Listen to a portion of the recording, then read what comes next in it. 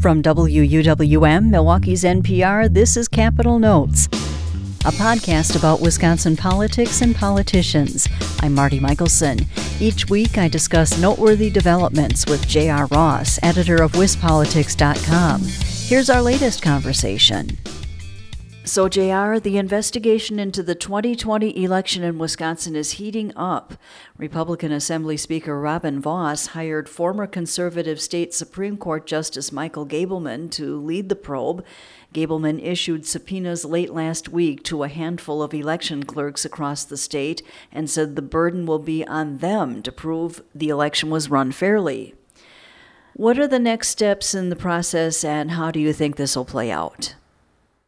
We saw the first subpoenas received by clerks on Friday. They're seeking a whole host of records of the election, including how the elections were paid for. Remember, there was a group that provided private money to some 200 communities in Wisconsin to help cover the costs of an election during a pandemic. The bulk of those funds, though, went to 5 big cities, which also happen to be fairly Democratic. They're looking at issues like that. Now, a couple things coming up. One, Gableman in the subpoenas said he's going to have a hearing October 15th in Brookfield and wants these clerks to show up with the documents in tow. Two, we talked to some clerks who said, look, a lot of this stuff is already out there in the public realm. He could have gotten it because we've given it to the legislature through open records requests. You didn't need a subpoena to ask for it. And three, where does this go from here? What's going to be the ultimate conclusion of this? Robin Vos, the Assembly Speaker, on the contract to Gableman for this investigation, has said a number of times his goal is for it to wrap up end of October, early November. Well, we're not even getting a hearing on these subpoenas until October 15th. So how quickly will Gableman move after that? And what's he going to find? Vos has said he's confident that Gableman will find things with the election that we should address and change. Democrats have said over and over again this thing is flawed. There are all kinds of problems with what's going on here. They don't trust it. And I just don't get the impression that you're going to convince Tony Evers, who's already vetoed several election-related bills from the legislature, to all of a sudden change his mind because of an investigation done by Michael Gableman. It's just not going to happen. In another development, both houses of the Republican-controlled legislature approved a resolution last week to draw Wisconsin's political boundaries the same way they drew them 10 years ago in the redistricting process.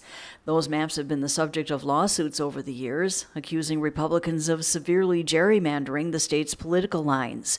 Democratic Governor Tony Evers says he'll veto any maps that appear similar to the current ones. Is this a signal of what the next political maps are going to look like from the legislature?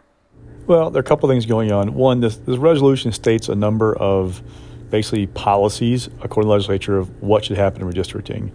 And one of those policies they're stating is that the new districts should retain as much of the core of the existing ones as possible.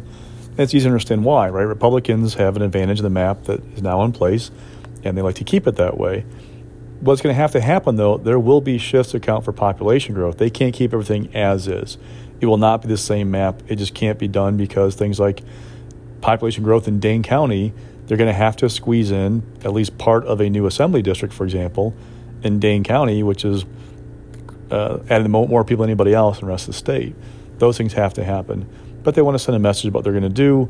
The maps that they draw will likely look a lot like the current ones with adjustments for population growth. And what's going to end up happening in the end is we're going to go to court. Well, now, at the same time, the People's Maps Commission unveiled its vision for how the state's political boundaries should be drawn for the next decade. Governor Evers established the commission, and it appears the drafts of the maps it drew would improve prospects for Democrats, although Republicans would likely maintain their majorities. Republican leaders have criticized the commission, calling its very formation unconstitutional. So what do you think will happen with the People's Maps?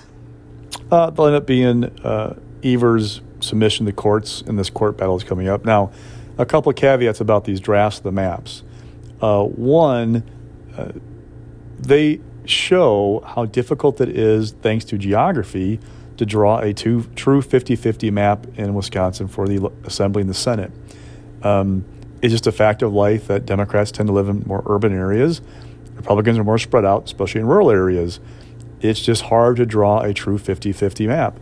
if you go back and look at the lines in place right now, if you took the top of ticket results from the 2018 governor's race, for example, then Governor Scott Walker lost the statewide election by 1.1 percentage points, but still won 63 assembly seats. Again, if you divide up his share of the votes by assembly district.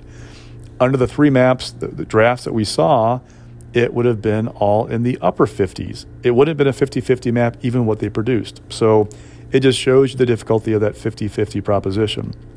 But a couple caveats to these maps. One, the maps that were spit out by the commission as drafts have a very big issue in that they would produce fewer majority-minority districts than we have under current law. That is not going to end up being the final version of the maps. That's a problem for just a map in general because of requirements under federal law for minority representation. So what's going to happen is the commission now is going to take these drafts, 3 for the Assembly, 3 for the Senate, and 3 for the congressional seats, gather public input. They're going to bring in an expert on the Voting Rights Act and the requirements of that federal law to make sure the maps comply with those in terms of minority representation. Then they will draw a 4th map for each, the Assembly, the Senate, and Congress. That will be the map that they submit to the legislature for consideration when it comes time to draw a map, and also to the courts. I'm guessing it's going to be governing resolution to the courts when that comes to fruition. So the maps that you saw late last week, they aren't the final maps. They're not picking from those maps. There are issues with them. Just remember, they are drafts, and they're going to go through significant revisions before it's all said and done. And finally, Milwaukee Mayor Tom Barrett wrote a letter last week to the Democratic National Committee. The DNC was wondering if Milwaukee would be interested in hosting the 2024 Democratic National Convention. Barrett wrote that yes, the city would be very interested and believes Milwaukee is ready and equipped to again host the event. Milwaukee was picked to host the convention last summer, but the COVID-19 pandemic scuttled plans for the traditional, elaborate in-person event. Instead, the convention went all virtual. So what do you think? Do you think Milwaukee will get another chance? What I'm watching for is, will Milwaukee raise the money to give it a chance to really land the convention? That's the thing. I mean, there are probably a lot of cities that are interested in hosting the convention, but to host it, you have to go out and raise millions of dollars to pay for a whole host of things to actually have that event come to town. Milwaukee went through that for 2020. It raised the money, and they didn't get the payoff in the end of this big, boisterous event with all kinds of people packing hotels all over the city and the region. So what I'm watching again is, will you see financial backers step forward and lead a fundraising effort? It could be that the city's interested, but in the end, there isn't the support in the donor community to go through this again and try and put the money together. Now, if the DNC says, hey, Milwaukee, you guys lost out because of COVID, we feel badly, here's the convention. That's a different story. But that's not how it usually works in conventions, right? They require, the national parties require communities to raise millions of dollars to pay for these things. And that's where you're really going to see how interested is Milwaukee in a convention. You'll know when you see how much we're going to raise to host a convention. That's WisPolitics.com editor J.R. Ross. You can join us each week for our conversations, and if you haven't done so already, subscribe to Capital Notes on iTunes, NPR One, or wherever you get your podcasts.